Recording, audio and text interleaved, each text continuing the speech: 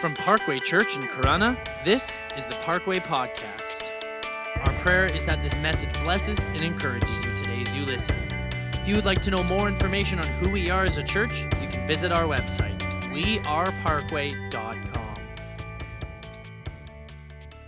Well, hello again and welcome Parkway Church to service this morning. I would say to church, but we're not, I guess, in the building together. But I'm encouraged that you're here today, and I hope you're here. I hope you're watching right now live. If you're watching live right now, make sure you write in the comments that you're here. If you're on Facebook or on YouTube and you have the chat open up, let us know you're here. Let's get some engagement going. If you're listening later on, you can do so too. We always go back and check those. We want to know that you're here. If you're new, welcome. Thanks for checking us out today. We're in a series called The Ruthless Elimination of Hurry, and it's based off of this book by John Mark Comer by the same title. And if you've missed our series the last few weeks, I would encourage you to go back and check those out. It's okay if you just tune in today. You'll get the gist of what we're talking about. But if you could go back a couple weeks, you'll get a real good intro to what we're looking at in this series. So if you have a Bible, turn to Matthew chapter 11. It's our key verse for this series. Here's our problem. We are in a chronic state of hurry. We're in a chronic state of hurry. We're too busy. We have too much to do, and it is killing us. Dallas Willard said that hurry is the great enemy of the spiritual life. It's sucking the joy, it's sucking the peace, and it's destroying us spiritually. You and me are crippled in our walk with God. What we've failed to realize is the pace of life that we actually have is a significant part of why we lack real, genuine relationship with God and all the benefits that come from it. There's a reason why the cliche says walk with God, right? Because the speed of love and the speed of godliness is not fast. It's not go, go, go. It's not hurry. It's actually slow. It's patient. It's restful. But there's an answer to all this that we have going on, and the answer is found in Matthew chapter 11, verse 28 to 30. And my hope is that, church, if you've been tuning in for this series, by minimum at the end of this series, you know this verse, because we've been hitting it this will be the third week now. We got a couple more weeks. This is the same verse that actually our kids shared in our kids moment back in February. So if you have a Bible, turn to Matthew chapter 11, verse 28, and it says this: "Come to me." This is Jesus speaking. "Come to me, all you who are weary and burdened, and I will give you rest. Take my yoke upon you and learn from me, for I am gentle and humble in heart, and you will find rest for your souls.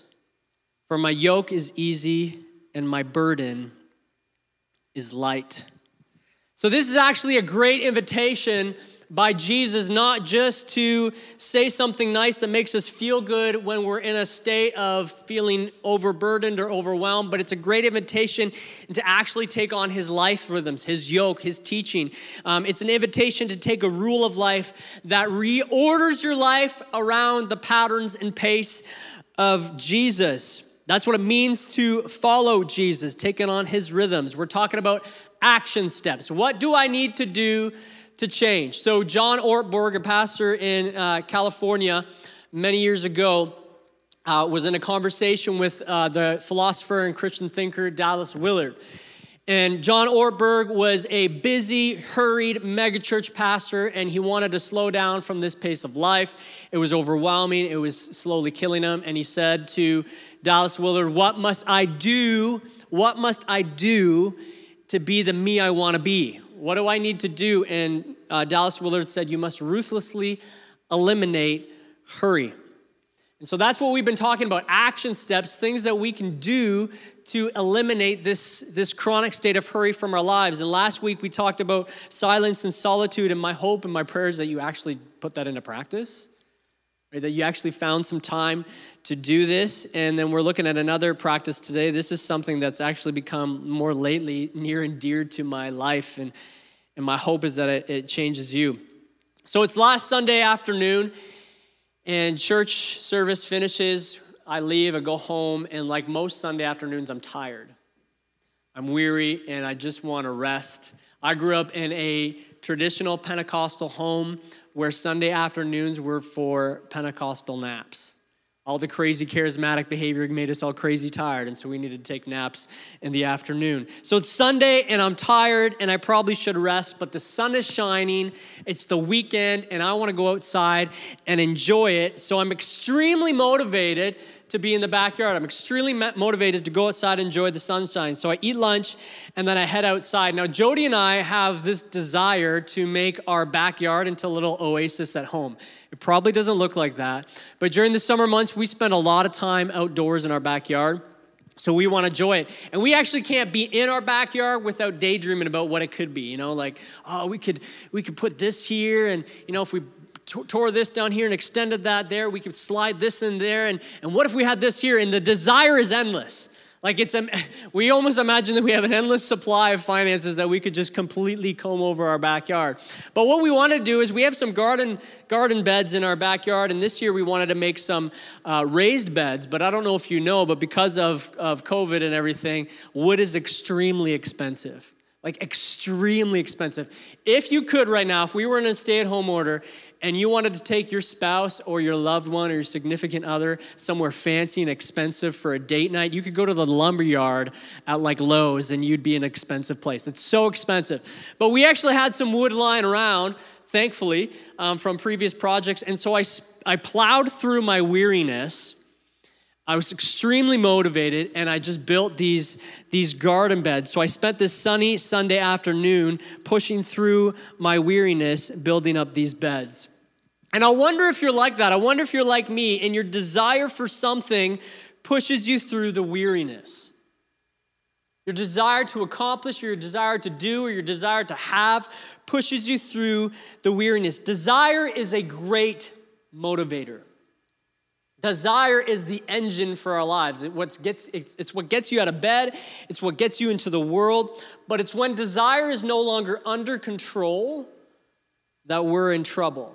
When desire is driving our life, that we're in trouble. See, the thing is, as humans, we have an infinite amount of desire. Your desire knows no end. You satisfy one and another starts. So what would it take to satisfy all your desire? Now we may say, if I only had this, or if I just had that, I would be satisfied. But I have young kids, and I see this being played out week after week after week. Because once you have this or that, then you want that or this. And once you have that or this, then you want this or that again. And the desire is endless. It keeps on changing. But what would it do to feel ultimately satisfied? Completely and ultimately satisfied. What would it do? Or what would we have to do? Thomas Aquinas in the 13th century said that it would take everything. It would take to experience everything and be experienced by everything and everybody to be ultimately satisfied. Eat at every restaurant, visit every country, go to every exotic destination spot, visit every natural wonder, win every award, climb every mountain, have every toy, everything to satisfy the desire of the human heart. Everything to ultimately satisfy, because desire is infinite. Desire is infinite. It has no limit. Sadly, as we are finite. You and me, for those of us in the room, I'm looking at, and those of you on the other end of the cameras, we have these things called limits. Remember those? You want to accomplish, you want to do, but you can't. And when you have infinite desire and you have finite limits, it's a recipe for restlessness. So what do we do with all the desire, and how is it satisfied? C.S. Lewis, one of my favorite probably quotes from C.S. Lewis, says that if we find in ourselves a desire with which nothing in this world can satisfy, the most probable explanation is that we were made for another world. If we find in ourselves a desire with which nothing in this world can satisfy, the most probable explanation is we are made for another world. Ecclesiastes in chapter 3, verse 11, the author says that God has set eternity in the human heart. St. Augustine The bishop of Hippo once said this to God. He says, "You have made us for yourselves, and our heart is restless until it rests in you." We have infinite desire, church, Parkway, because we were made for an infinite God. We were made for an infinite God, and nothing else will quench the thirst. Ultimately, nothing in this life apart from God will ultimately satisfy. But here's the unfortunate news, and here's what leads us to the chronic state of hurry, is we constantly continue to chase after the desire and to find satisfaction in things that can't. And the result is the chronic state of restlessness, the weariness, the angst, the depression, the anxiety, the misaligned priorities, all of which leads to hurry and overload and do more and busy and materialism and careerism, which creates this endless cycle that we can't escape. Our society doesn't help either, right? They capitalize on this. Buy this and do that and go here and have this, and you'll find what you're looking for. And even as followers of Jesus, we buy into this. And so we toil and we labor at work for what? To get more, to experience more, so that I can feel satisfied. If I just had a little bit more, I'd feel better. I'd feel complete. I'd feel satisfied. We're in a chronic state of unrest. John Mark Comer in the book, he said this. He says, "Our only hope is to put desire back in its proper place on God, and to put all other desires in their proper place below God. Not to detach from all desire, but to come to a place where we no longer need fill in the blank to live a happy, restful life." So what is the practice? We're talking about practices. What is the practice and what is the pace of Jesus that helps us with this state of unrest? Sabbath. Sabbath is the practice and pace that helps us unravel and unhurry from the chronic state of restlessness. The word Sabbath comes from the Hebrew word meaning Shabbat, Hebrew word Shabbat, and the word literally means to stop. It's simply a day to stop. Just stop. Stop desiring, stop wanting, stop working, stop worrying, just stop. Just stop. That's what it means. And we're actually drawn to this more than we realize, right? That's why so many of us long for what? The weekend. Or we dream about retirement. That's why the advertisement that sells relaxation in the spa and nature or by the boat, and it's alluring to us. That's why destination vacations are so alluring. Because we can stop from all the toiling and all the laboring and finally get some rest. Disney Plus, the Netflix version for Disney, has this thing celebrating Earth Week called Earth Moods. And you can literally just visit any beautiful landscape spot that, I would say across the globe, and they just have nice, tranquil music to it. So I put on, what did I put on? Tropical Serenity this week, and I just stopped for 30 minutes and visited the tropical wonders of our world. Stop. We're drawn to this. Sabbath is actually more than just a day then. It's a pace of life. It's a pace of life. It's a state of being. If hurry is one pace of life that most, if not all of us live, then Sabbath is another pace of life. Speaking of the Sabbath, the lifestyle, the state of being, the writer of Hebrews, he says this in Hebrews chapter 4, verse 11, make every effort to enter that rest. Make every effort to enter that rest. Doesn't that sound ironic? You got to work hard in order to rest well. Work hard in order to rest well. There's a discipline to it.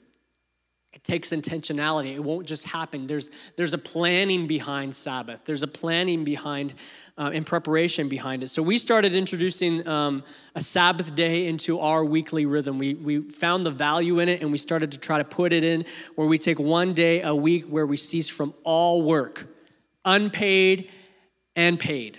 Not just like our 9-to-5 job, but all work, paid and unpaid. This includes errands and house chores and grocery shopping. And we used to do all that stuff, clean the house, grocery shopping, pick up, do the projects, whatever we need to do on the weekends. But because we want to institute a Sabbath, we needed to actually plan time in the week to do those things so that we could rest well on the Sabbath day.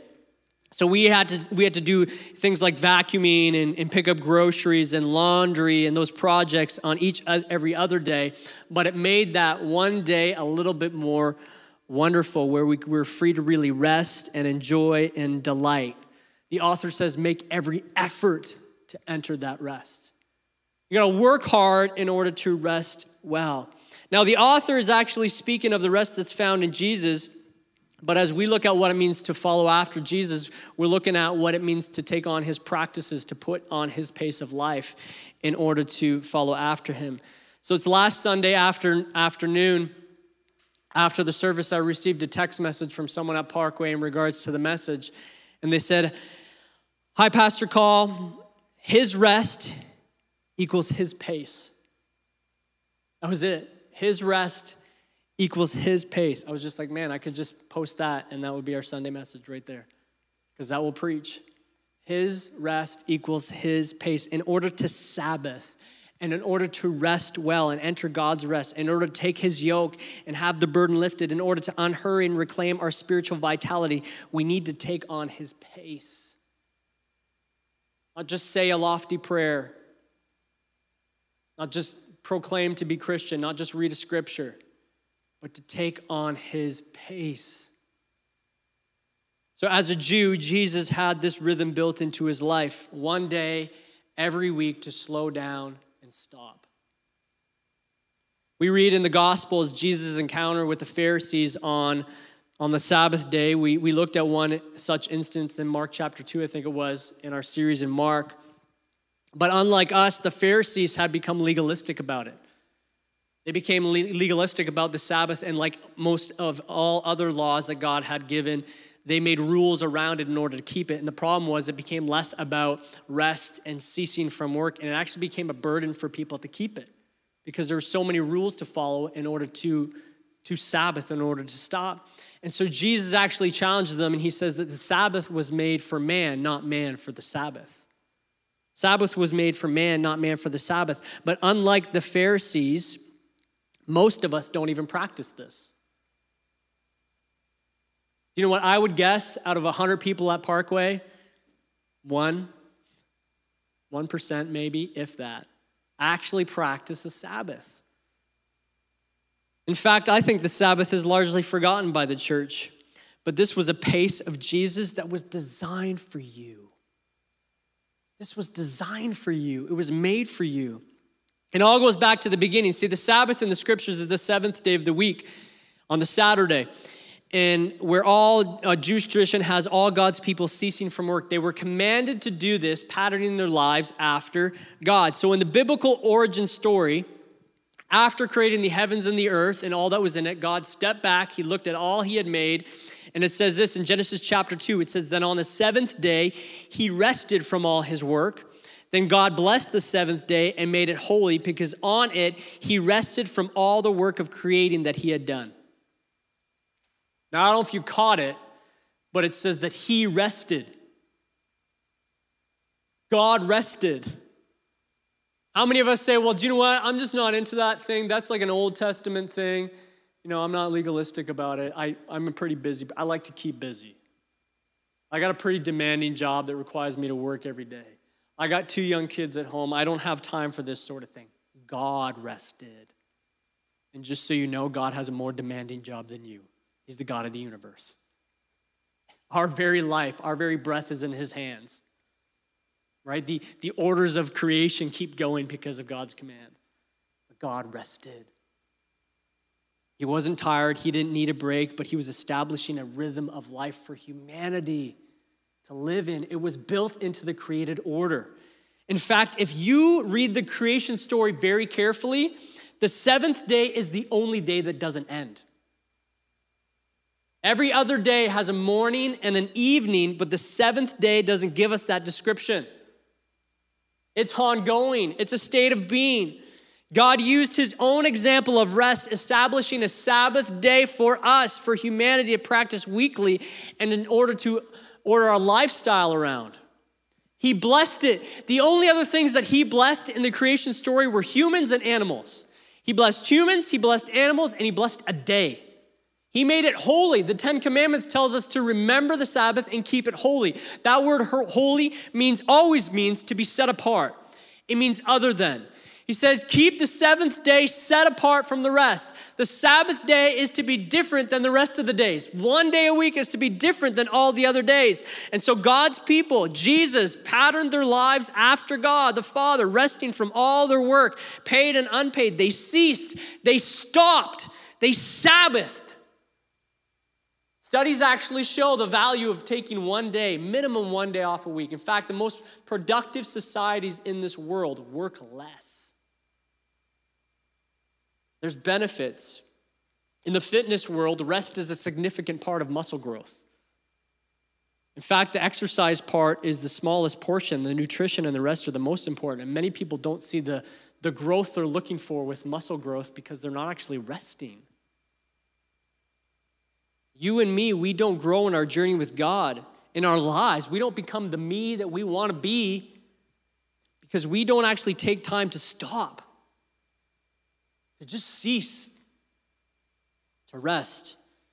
Sabbath rhythm, the practice of Sabbath, creates space for us to become like Jesus. So many of us are like, man, I want to do those things. I want to be like Christ. I want to have his love. And then we throw in so much into our lives thinking that the rhythm and pace of life that we have is going to make us like Christ. We need to unhurry our lives. There's another translation for the word Sabbath. It means to stop, but it also can mean to delight. So it has this dual meaning, to stop and to delight. To delight in God, to delight in family, to delight in creation, to delight in our lives in it. So this is how we need to look at this. What could I do for 24 hours that would fill my life with such deep, resounding joy? Like actually do, not just like fantasize. I'd visit Fiji, What could you actually do that would fill your life with wonder and gratitude and praise? One author, he put it this way. He said, the Sabbath is an invitation to enter delight. The Sabbath, when experienced as God intended, is the best day of our lives. Without question or thought, it's the best day of the week. It is the day we anticipate on Wednesday, Thursday, and Friday. And as the day we remember on Sunday, Monday, and Tuesday. Sabbath is a holy time where we feast and we play and we dance and we have sex and we sing and we play and we laugh and we tell stories and we read and we paint and we walk and we watch creation in its fullness. And all of this is found in what God has set for us. This is the pattern. This is the pace that God patterned for us. What is something that brings you joy? What is something that fills you up? What is something that touches your soul? Maybe it's a good book, right? Maybe it's a long walk. Maybe it's a movie with the kids. Maybe it's baking and making a mess of the kitchen, which would drive me crazy. Maybe it's a long nap.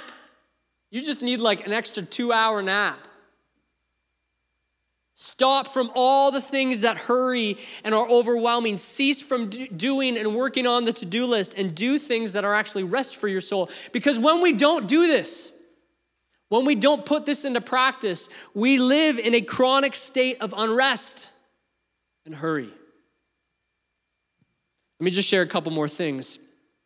Moses commands the Sabbath in 2 different occasions. One is in Exodus in the 10 Commandments. And one is in Deuteronomy as a new generation is about to enter the promised land. Now in Exodus, the command is actually the longest command out of the 10 Commandments. If you look at the 10 Commandments, the Sabbath one is the longest one. It says this, Exodus chapter 20. Remember the Sabbath by keeping it holy. 6 days you shall labor and do all your work, but the 7th day is a Sabbath day to the Lord your God. Verse 11. For in 6 days the Lord made the heavens and the earth, the sea and all that is in them, but he rested on the 7th day. So a few things worth pointing out. Number one, it says remember. Remember as you go about your life. Remember as you quickly take on that hurried pace of life, as you get sucked up in the speed of fast and of busy. Remember to take time to stop and delight. Remember the Sabbath, he's saying. Remember the Sabbath. The second thing he says is that it's a Sabbath to the Lord. Remember it, set it apart. It's blessed, but it's set apart to the Lord. Because the Sabbath isn't just to stop, but it's also about worship. Isn't that funny that rest can be worship? Not singing in a church service, not worshiping with a worship team, not opening up our Bible, but centering our life around God. The Sabbath is not just another day off. See, on your day off, you do things, you fix things, you run errands, you do projects. But the Sabbath is rest. It's ceasing from things to worship. I think that's kind of cool. I'm going to go worship God by resting. I can worship by resting. Glorify God in nature, feast and thank him. You almost need to ask yourself as you're about to do something on this day, is this rest and worship? If not, don't do it. Resist. There's 6 other days for that. And we don't need to get legalistic about this. Like, this is for you, Jesus says. The Sabbath is made for man. This is for you. God designed it for you. God, the creator of all, knows that we need this built into our daily rhythm, so he built it into the created order. It wouldn't be built into the created order if we didn't need it. It wouldn't be there if it wasn't for us, beneficial to our bodies and soul. This is for us. But accomplishing your many things, though you think is helpful, doesn't help to unhurry our lives. Then the other command is in Deuteronomy chapter 5. I'm going to invite Joel. Why don't you join me back up? So Exodus happens after the Exodus chapter 20 happens after the people are led out of slavery. But Deuteronomy happens after they've been wandering the desert for 40 years, and that generation has died off. And the new generation is about to enter the promised land. But this new generation weren't in slavery. This new generation didn't know the commands. And so Moses repeats the command again, but it's a little bit different. It says this in chapter 5, verse 12 and verse 15. It says this, observe the Sabbath. So before it was remember, now it's observe.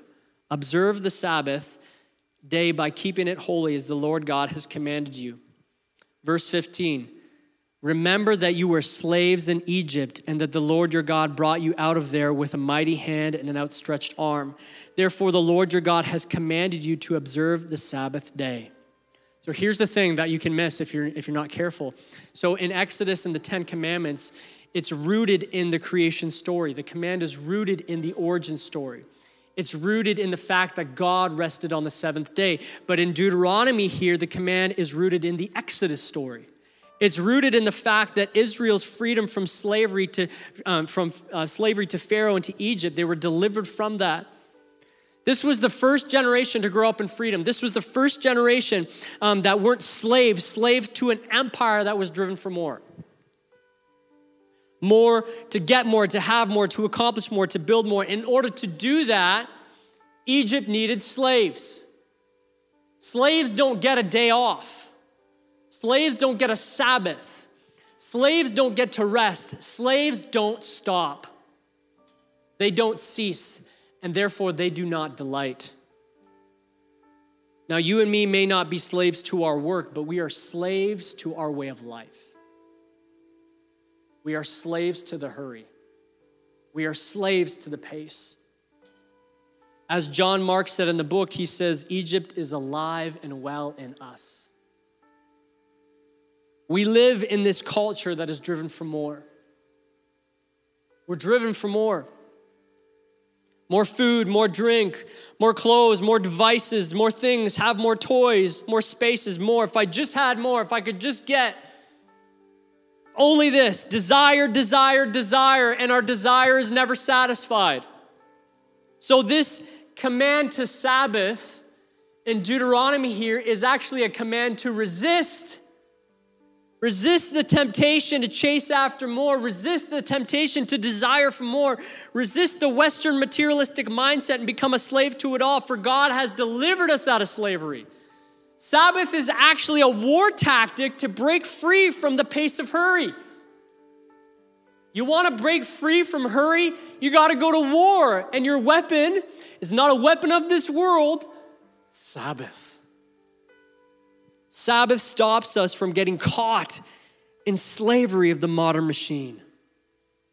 To rest, to delight, to worship, to resist. So Sabbath in our home has actually become, over the course of the last couple months or so, that we've actually really instituted this, one of our favorite days of the week. It's something that we look forward to. It's something that when we come back from, we're looking back to. Our kids get excited about it. Walter Brueggemann, a scholar and theologian, he said this: people who keep Sabbath live all 7 days differently because it becomes a pace of life. You're hurried. And you may say, well, I don't have many things going on, but we're hurried. We're in this chronic state of unhurry and of rest. And it's killing us spiritually. If you feel like a lack in your relationship with God, it's because you're hurried. You have put so much into your schedule that you no longer have room. Talked about this the last couple weeks. We don't even have room to be silent and find solitude. We need to put in practices that are going to help us become more like Jesus. It's a rule of life, a schedule and a set of rhythms that we pattern our lives after in order to become like Jesus, to be with Jesus, to become like Jesus, and to do what he would do if he were here, if he were me, if he were you.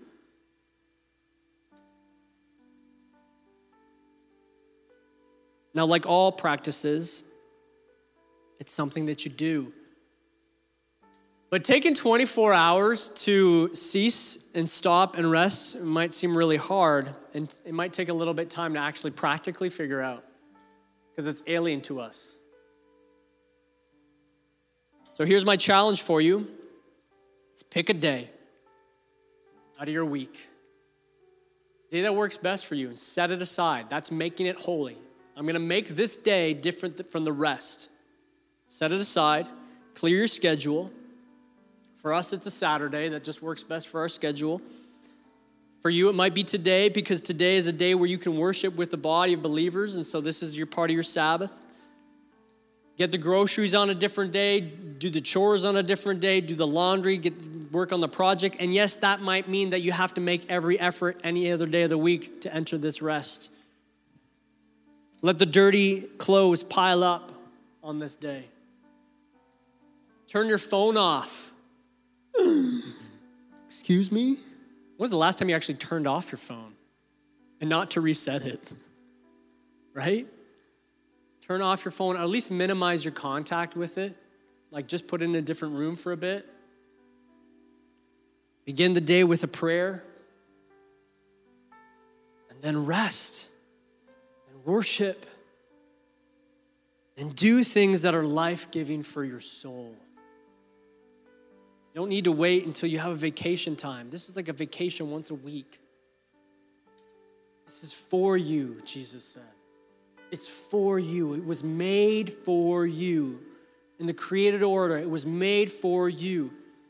In Deuteronomy, it's told to resist becoming slaves again to the modern machine. You know, my heart and my long for us as a church, Parkway Church, as a community, you know, I think I've said this a few times, but as we kind of come out of this season of life we've been in for the last year, COVID, whatever you want to call it, and we're asking, what's new normal going to look like? Maybe this is all the new normal, but what if we can put in some practices and some disciplines, spiritual disciplines in place, like silence and solitude and Sabbath, and we're going to talk about a couple more simple things that actually change our lives. Like you don't need the burning bush moment to change your life. You don't need the Damascus Road experience that Paul had to change your life. You don't need this like dramatic encounter with God to change your life. Maybe you just need to unhurry it a bit. So last week I said, hey, get some silence, find some solitude, take the moments, set a time and schedule time to be with God. Here's my challenge for you this week. Pick a day, set it aside, make it holy, clear your schedule. Don't do chores or errands on that day. Make it holy. And just enjoy. Enjoy. Rest, delight, resist. Sabbath. Stop and delight. Would you bow your heads with me? Heavenly Father, I just thank you for your word. Lord, and I thank you that there's truth sown within your scripture, God, that we often don't even put into practice. Things like the Sabbath. We often are looking to the spiritual, God, the miraculous, these powerful things that can radically transform our lives. And I love that and I long for it, God. But things like this, rhythms and paces that we can do that bless our life abundantly. God, I pray that we would be a Parkway Church people, Lord, that put rhythms into place that unhurry our lives. Lord, I believe that in this season of church, you've done some sifting as a church. Lord, you are refining us as a church, as individuals and as an organization. But Lord, I pray in the name of Jesus that those within the sound of my voice, God, we would look at these things and say, how can I be with Jesus? How can I become like him and do what he would do, God? Let's put these into practice. So help us, God, guide us, give us wisdom. Lord, and as the deception comes in, as the enemy tries to come in and lie to us and deceive us to believe that our lives are too busy, we don't have time for this, to do more and accomplish more. Lord, as we're led to believe the lie that says this is a good thing to do, help us to recognize it. Help us to rebuke it. Help us to take that thought captive, God. And just look to the things that you've given us, paces, God, that we can do in order to be blessed and to find fulfillment for our soul. So, Lord, everyone within the sound of my voice, I pray that you bless. Lord, I pray you touch, speak to, God. I believe that you speak not only, God, through preachers and worship sets, but Holy Spirit, you speak directly to souls. You speak directly to souls. And so you know every situation, you know every circumstance, you know every person. Speak in the name of Jesus. Convict of sin, lead to repentance, God. Transform us. Lead us to stop and to delight. We love you, Lord. We bless you, and we pray this in your name. Amen. Thank you so much for listening. We hope that this message brought you closer with Jesus and gave you a better understanding of your walk with him today. If you would like to know more about who we are as a church, you can visit our website, weareparkway.com. You can also like us on Facebook and follow us on Instagram at parkway.church.